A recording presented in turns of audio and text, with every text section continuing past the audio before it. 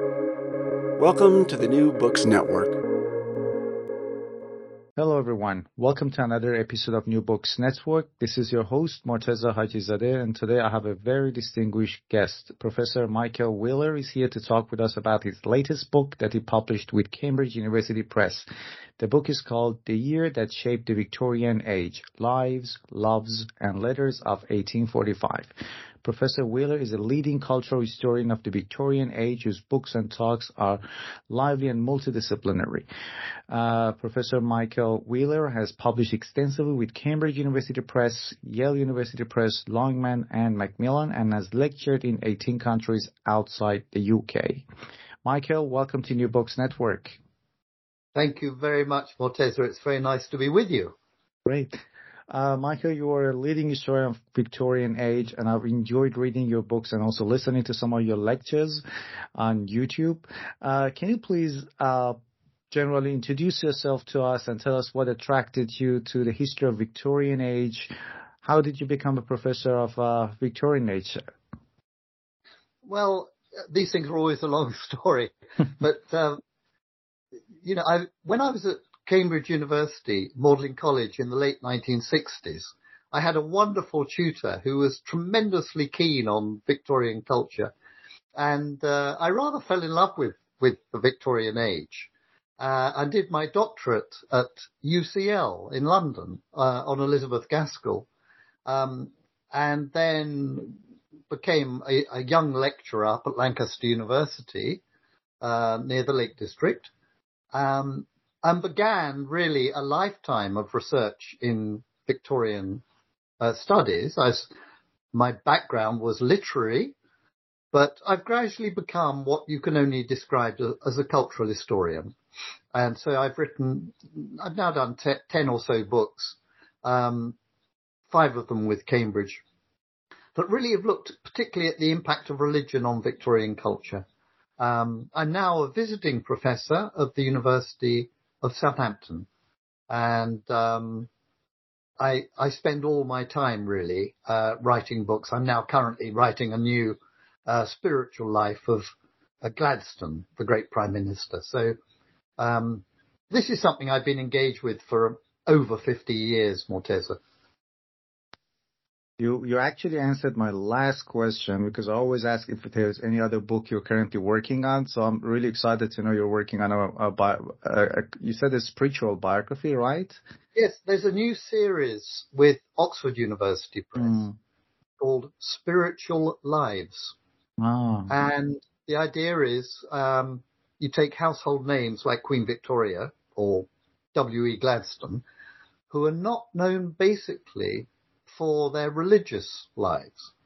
And this fascinates me. I've worked on Gladstone, all my life in a way, and have been very involved at Gladstone's library. I've been chairman there.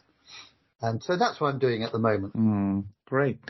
Let's talk about the book, The Year That Shaped the Victorian Age. I'm really interested to know how the idea of this book came to you, and also what sources you used to write this book, because in this book you talk about a lot of letters, correspondence between literary figures, between politicians. So I'm really interested to know how the idea of the book came to you, and also the types of sources you used to write the book. Sure. Yes. Well, it was quite an interesting development, actually, because most of my books cover the whole Victorian age, okay? And in fact, the book before this one was a history of the Athenaeum, the great club in London, which covers 200 years, the 19th century and the whole of the 20th century, up to its bicentenary, which is next year. So I'd been writing these books that cover a huge terrain. And in the process, this year, 1845, kept popping up on the radar. And in one of my books on Catholicism called The Old Enemies, I'd announced in that book that 1845 was a year of crisis in the Church of England. Because the date kept popping up, I thought I'd have a jolly good look at it. And I began by saying to myself, I need a completely different methodology for research. If you're going to do a book on 1 year, or investigate to begin with, 1 year. How do you do that? Well, I opened a spreadsheet and I had 365 lines, one for each day of the year. And then I needed columns.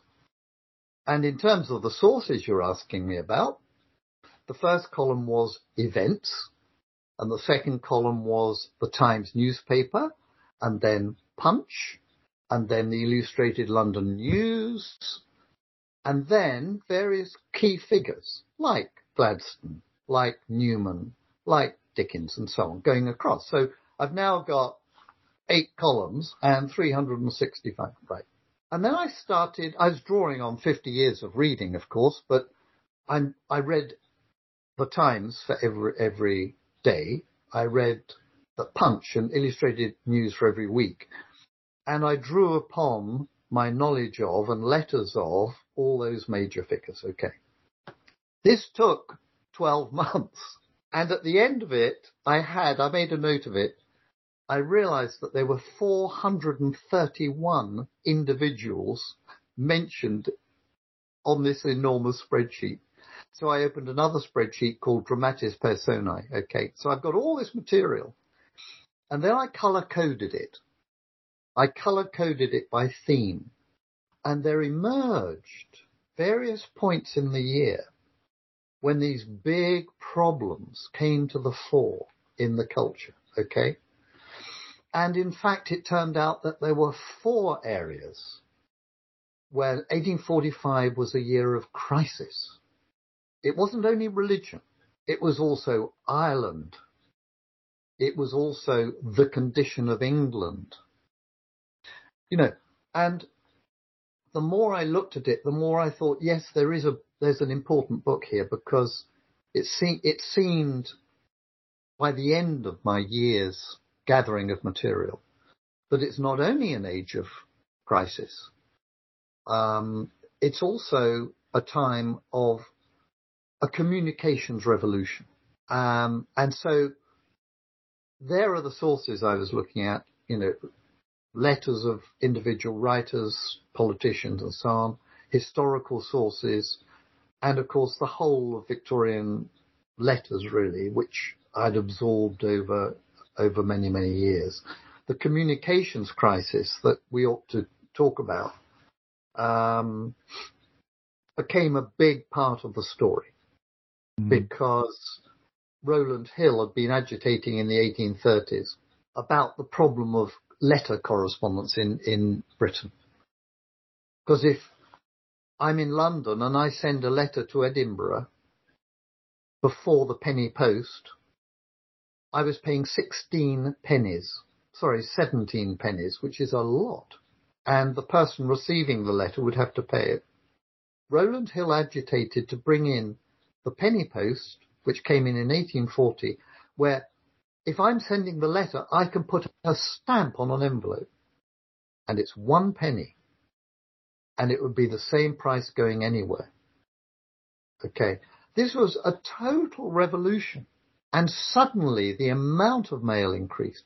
Secondly, the railways, the rapid expansion of the railways, the fact that there were even special coaches on which mail was sorted meant that by 1845, the penny post was moving at great speed. The world suddenly gets much smaller. This is a revolution. And by the way, in the same year, the telegraph. So, the terrible Towel murder that occurred in January 1845 was the first time someone had been arrested using the new telegraph. And that led to his Towel, the murderer, being hanged. And he was caught by telegraph. So communications accelerate enormously. And when you put it together with this ferment of activity in terms of dealing with these crises that really did shape the Victorian age, I realized that actually 1845, my conclusion was, 1845 is the crucible in which the Victorians were for the first time really tested in this new industrialized urban world as they grappled with their problems. The Queen's only 26 years old. And the Victorian age, I think, was shaped by events and responses to events in 1845. Before I ask my next question, I was really amazed by your research methodology. I think it should be a case study in research courses in humanities, because rarely do we approach humanities this systematically. And I can imagine how much time you must have spent on that, because we don't really do coding in humanities. Well, some students in sociology might do, or psychology. Yeah. But I was really amazed by this research methodology that you have. You're quite right, Morteza. And I mean, I use this methodology simply because I hadn't used it before. I sort of invented it. I've always used chronologies, but most chronologies that you will have used and I've used are for a year, aren't they? So you have a whole year, then a next year, So I have a chronology from 1540 right up to the present. This was a different thing. This was a daily chronology. So it's just a way in which you can actually really gather data and then analyze it for a focused period of time.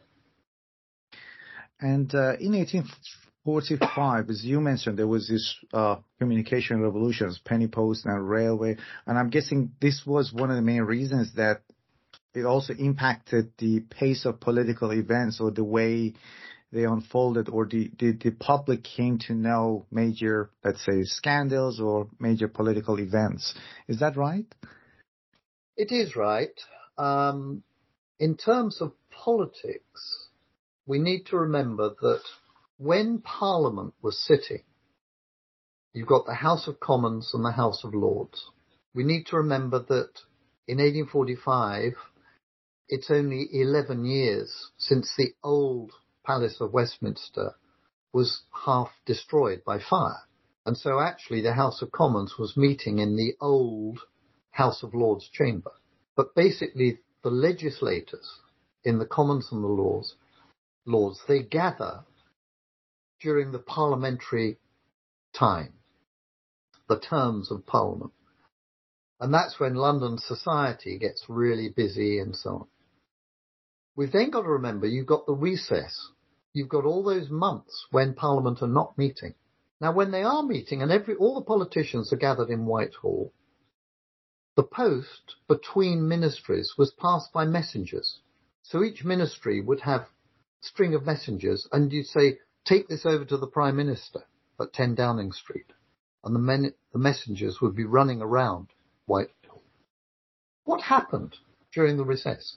The answer is that most of the senior politicians remember that even Gladstone's cabinets were mainly drawn from peers of the realm. They had their estates. They had their big houses all over England, and sometimes they were in Scotland. Suddenly, cabinet ministers who were during the recess, say during the long summer recess, there are events going on all around the world. And it's not only the Foreign Secretary who has to respond to these events. And so the mail going between leading politicians during the recess by the penny post. And it certainly changed the shape of events. Let me give you an example that's quite amusing. The great problem of the Maynooth grant. Maynooth was the main college in Ireland for the training of Roman Catholic priests. And it was very controversial that the British government was actually funding a Roman Catholic college in Ireland. And of course Ireland was, part of the nation. But it's a Protestant nation. Okay?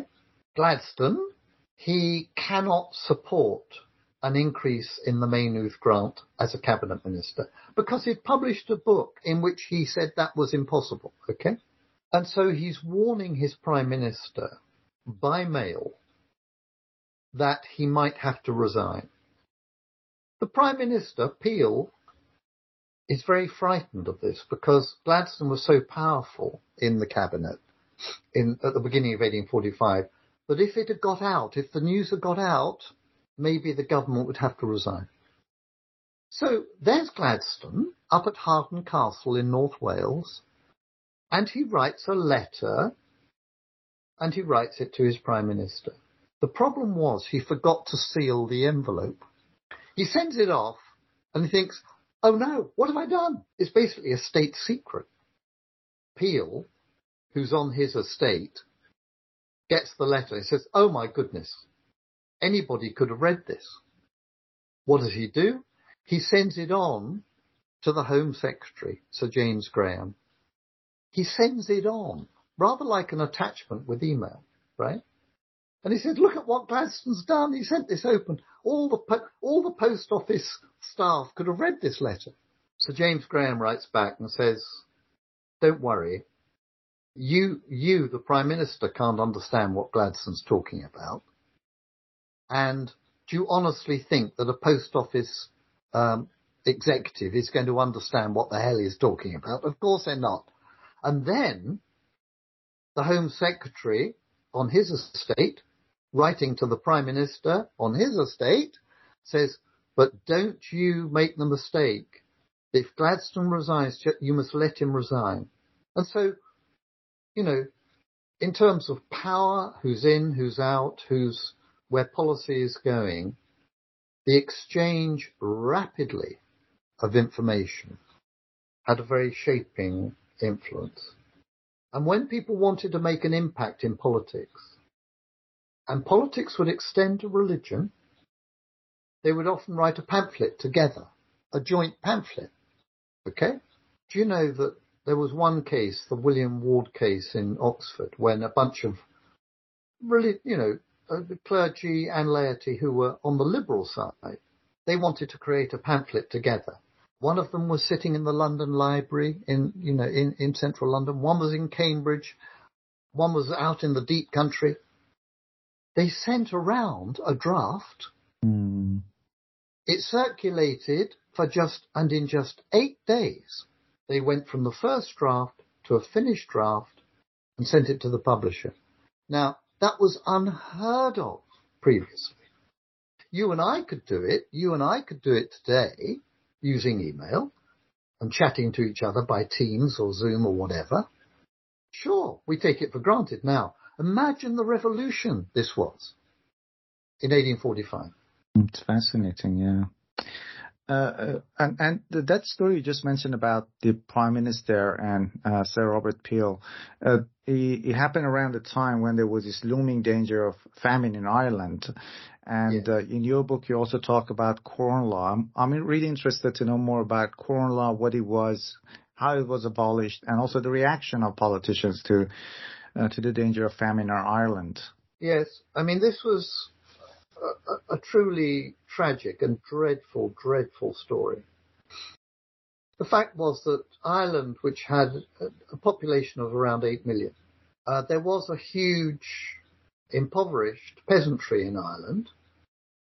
This is the period, of course, of the so-called ascendancy, the Protestant ascendancy in Belfast, what is now known as Northern Ireland. And then the bulk of what is now Eire, the bulk of Ireland was, of course, Roman Catholic. Now, many people who lived in a very humble little house, almost a hut, they had a little bit of land. And in this land, they planted potatoes.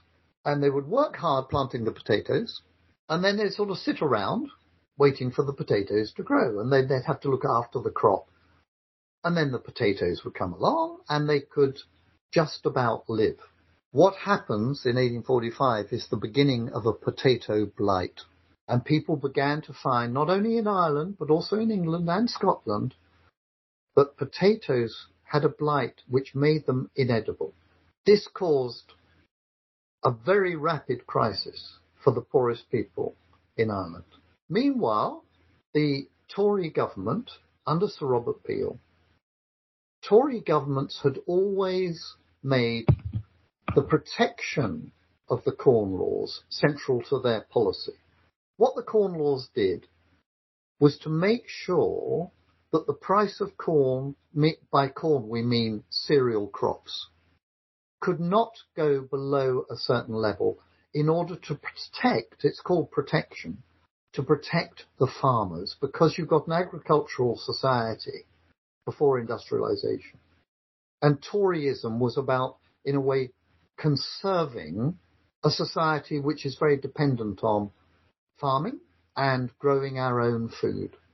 Now, the problem was with increased urbanization that those who made bread their staple food, we're talking now about England, Scotland, Wales, bread was too expensive.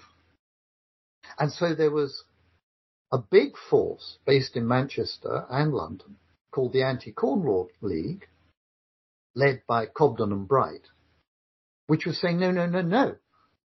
We must abolish the Corn Laws and we must free up the price of bread so that the poor industrial workers of the north of England, for example, the Midlands, they can buy bread at a reasonable cost. So you've got a huge tension, okay?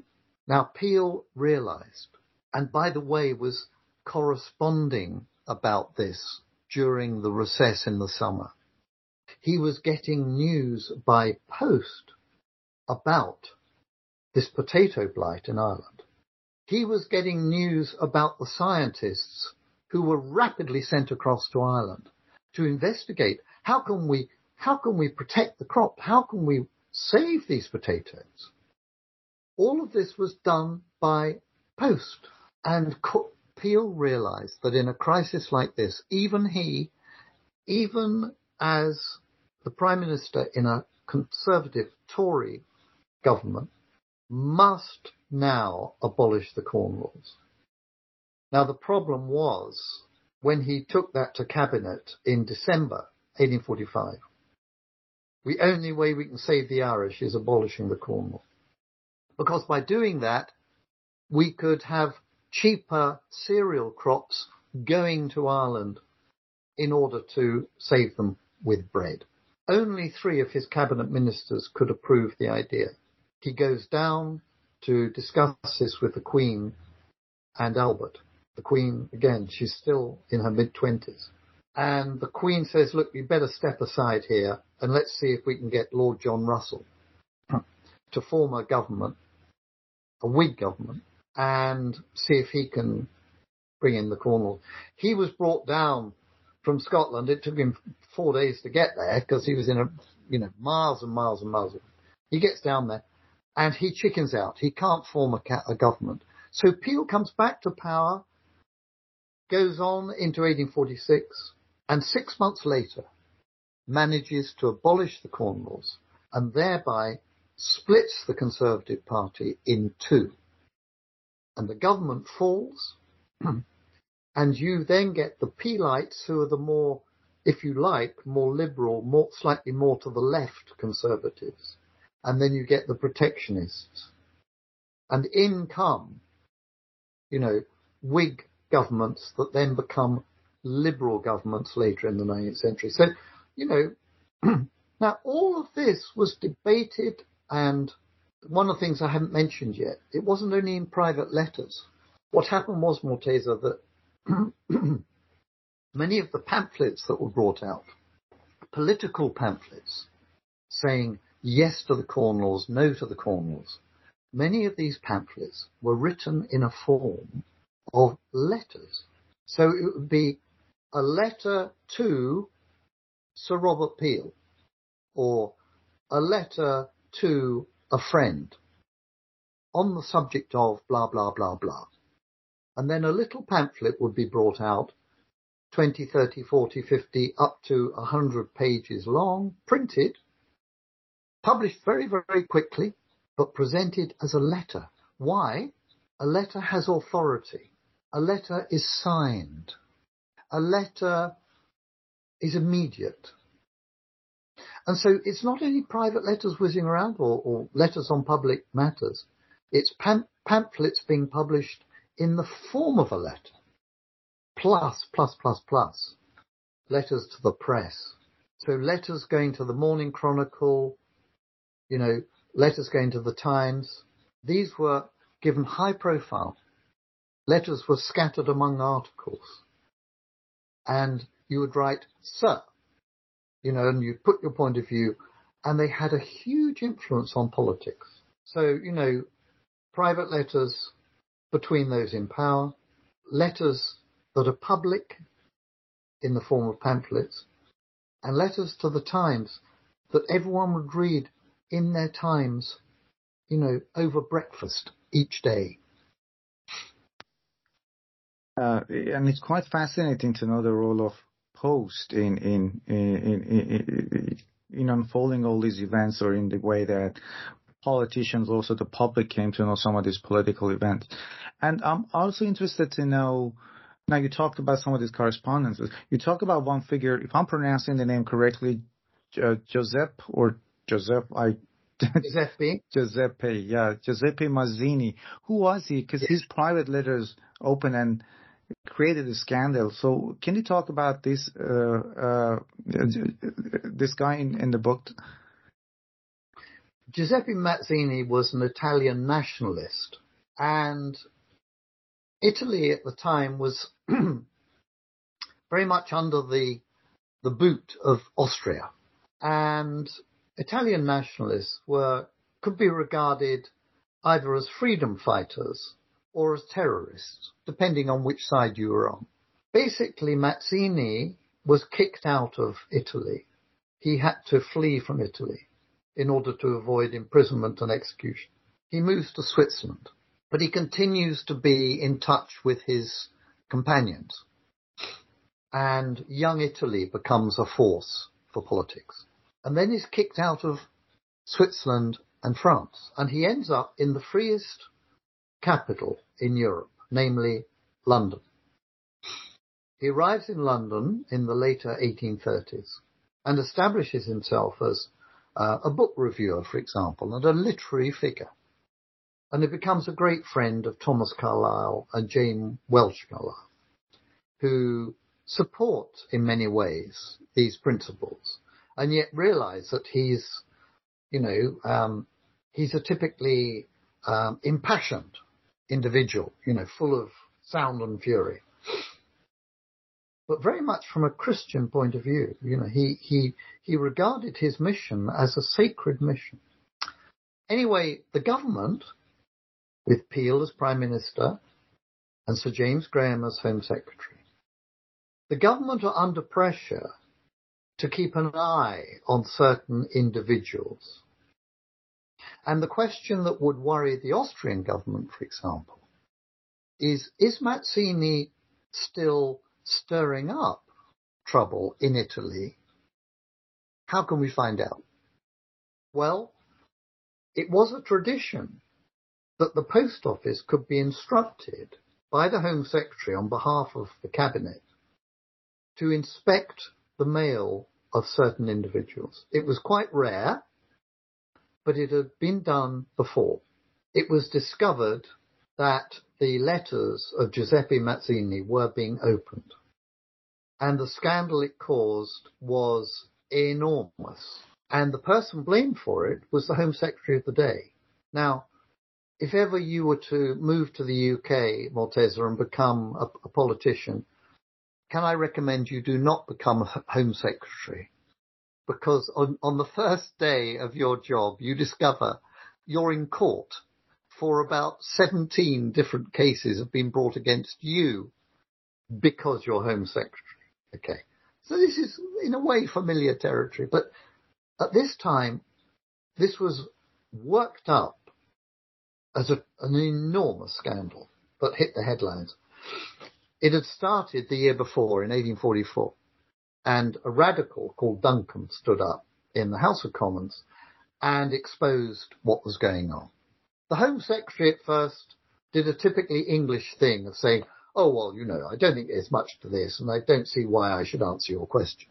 But of course, Duncan kept going at him, and gradually, through publications and through people reading in the newspapers accounts of the debates going on, there was a lot to look at here. And in 1845, it erupted again, erupted as a public scandal. And it turned out that when you sealed a letter, you would put your sealing wax on it. Okay, so you close the envelope and you put sealing wax on it in order to prevent tampering. It turned out there was a special office in the post office that was very carefully slicing through a seal, and some of Mazzini's friends, other radicals in England, they looked very, very carefully at their mail, and they could see that actually their seals had been cut through and then knotted again. And so do you see how this became a scandal? Now, what's this about? Yes, it's about politics, but it's also about a tradition of privacy. And so when the penny post came in, and when for the first time people were having to get a joiner or carpenter to come along and cut a little hole in their front door to put the mail in. You and I might think that was normal, or you might have a mailbox at the bottom of your garden or whatever. No, this is new. This is new stuff. Thomas Carlyle described it as Rowland Hill's slit in the door. Okay? The whole point was the post office was completely had to honour the privacy of the individual citizen, because the whole image of Britain was and still is based on a code of honour. The word honour was the most important in the House of Commons, and people's honour was at stake. And the honour of the post office was that you could send private correspondence sealed and it would not be tampered with. So they're wonderful Punch cartoons of poor old Sir James Graham peering into people's letters. And he knew, but this is what he'd be remembered for.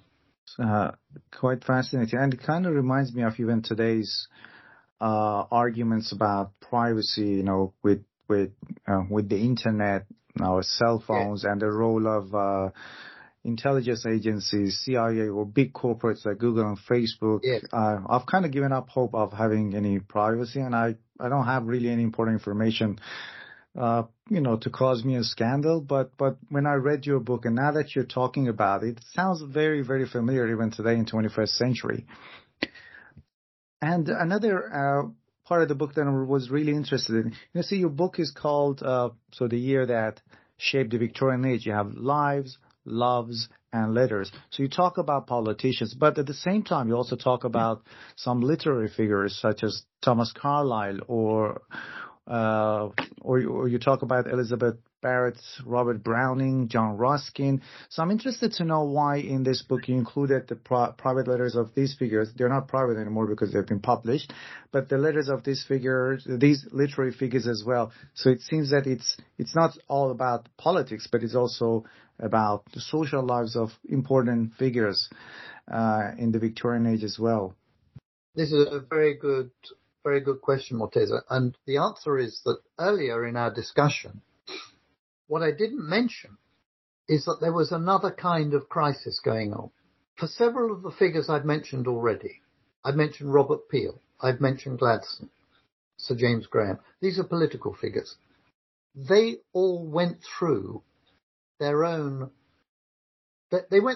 their own lives changes that were extraordinary in 1845, largely because of the political events I've been talking about. What amazed me was that I also discovered that the figures you've just listed, those literary figures, they went through very important changes in their private and literary lives in 1845. So if we take them, the first one, let's take Robert Browning and Elizabeth Barrett. Elizabeth Barrett is an invalid, as you know, and there she is living in a room in central London. And for her, the post is incredibly important because she can't get out to see people, but she can write letters.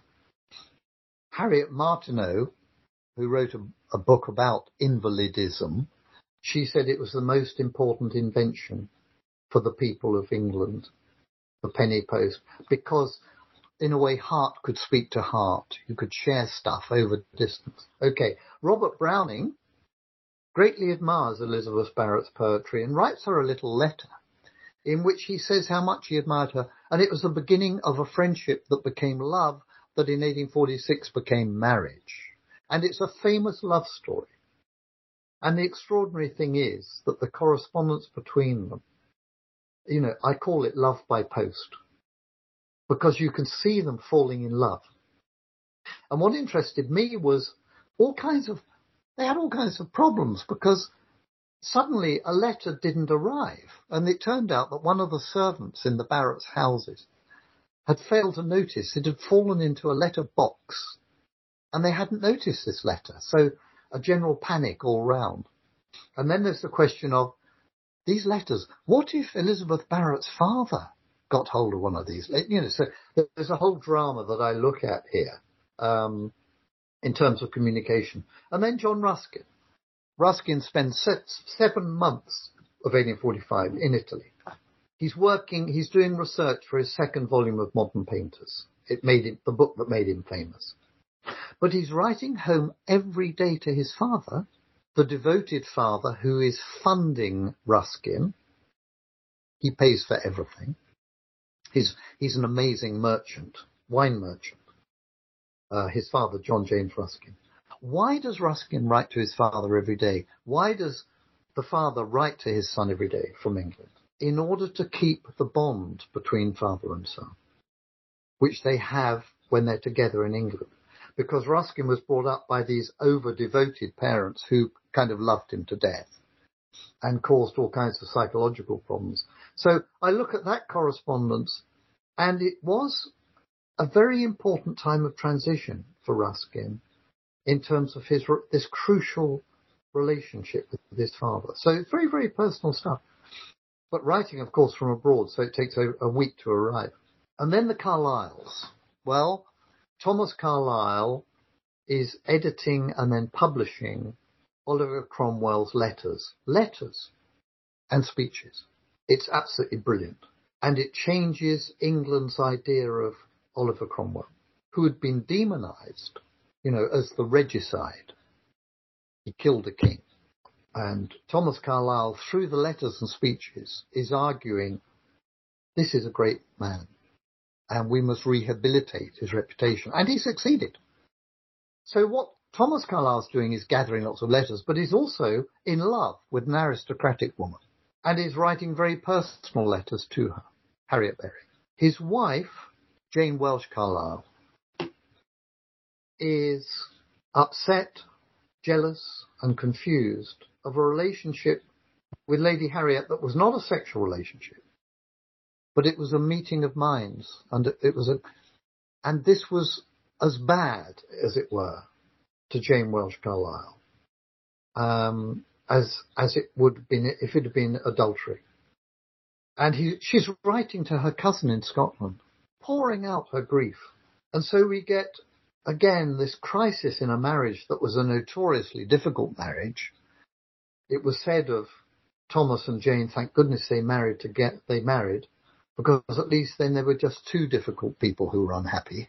Whereas if they'd married others, there would have been 4 unhappy people. They were difficult individuals. And so these are highly personal, transitional moments, all of which occurred in 1845. And all these correspondences, by the way, also respond to the other crises I've been talking about. And as I said, that I found that quite fascinating, because you're a cultural historian, and it's also part of the culture of the time. Especially these figures were very influential Yes. in forming what we today call Victorian age. Yes. There are 2 other people in the book, but I must mention to our listeners that the book has a lot of fascinating stories. Unfortunately, we don't have time to cover them all or talk about them. So I do strongly recommend that our listeners pick up the book and read it. But there are 2 other figures that I'm really interested in to know more about: Daniel O'Connell and Thomas Campbell Foster. Because they again talk about Ireland, and Thomas Campbell Foster's account he wrote an account which is called The Condition of the People of Ireland, which impacted the British public opinion. I would appreciate if you could talk about that part of the book as well. Okay, thank you. Well, Daniel O'Connell, the liberator, was the leading figure in Irish politics who was fighting the union between England and Ireland.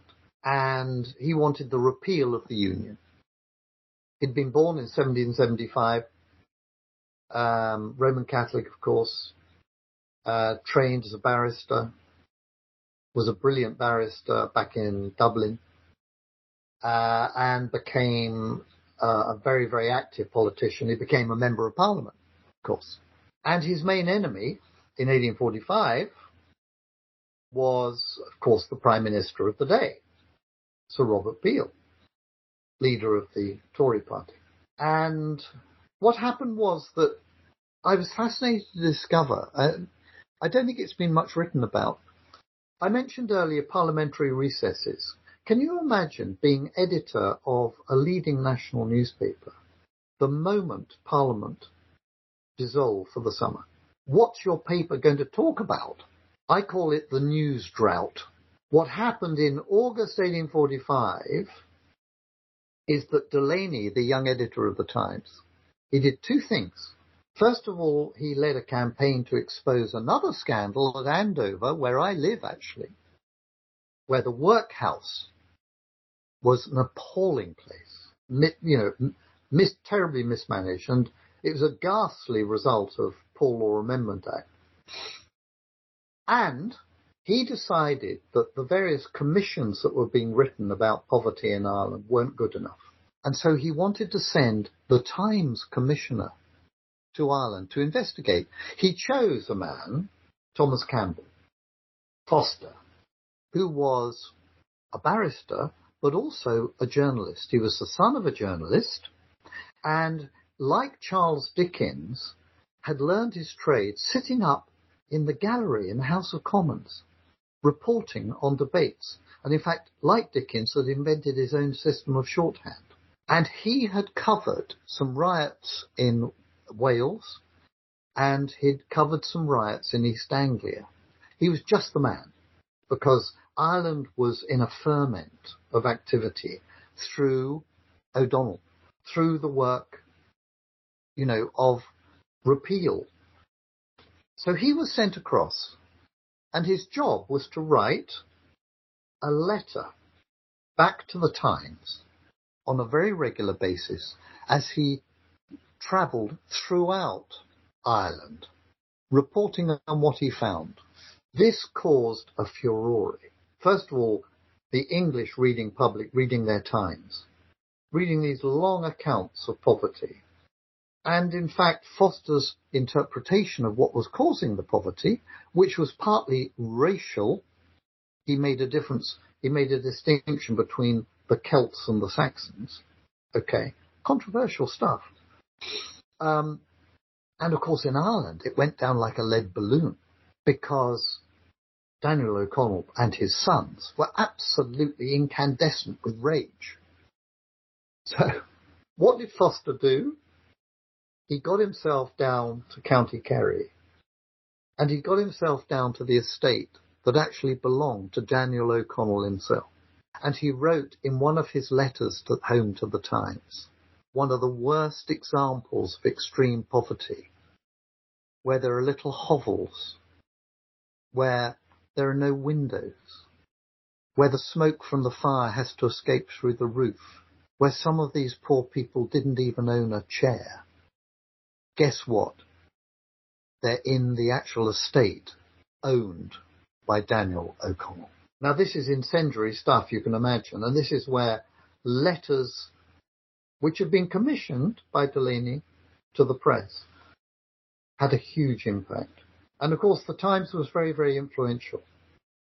And so the influential on those who actually held the power in London or in Belfast in the ascendancy, the Protestant ascendancy in Ireland.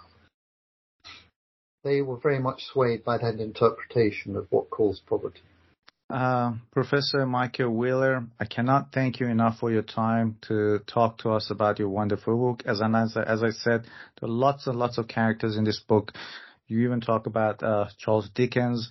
So I wish we had time to talk about more people and more aspects of the book. But I do strongly ask our listeners to get the book and read it. It's a fascinating read, and I think one of the it's also less expensive than most Cambridge books. It is. You're right. Yeah. Under £30. Yeah, that's right. And it's hardcover, I guess, as well. It still is a hardcover edition. Yeah, and it's quite cheap for a Cambridge book. You're right. And I guess one of the fascinating aspects of your writing style is its lucidity and how clear and accessible it is, despite the fact that it's a Cambridge book. But when you read it, it doesn't really feel like an academic book, but it's filled with different sources and valuable information. Thank you. Thank you very much for your time and talking with us on New Books Network. Great pleasure, and I hope maybe speak to you again sometime. Sure. Thank you. Bye-bye. Thanks. Bye.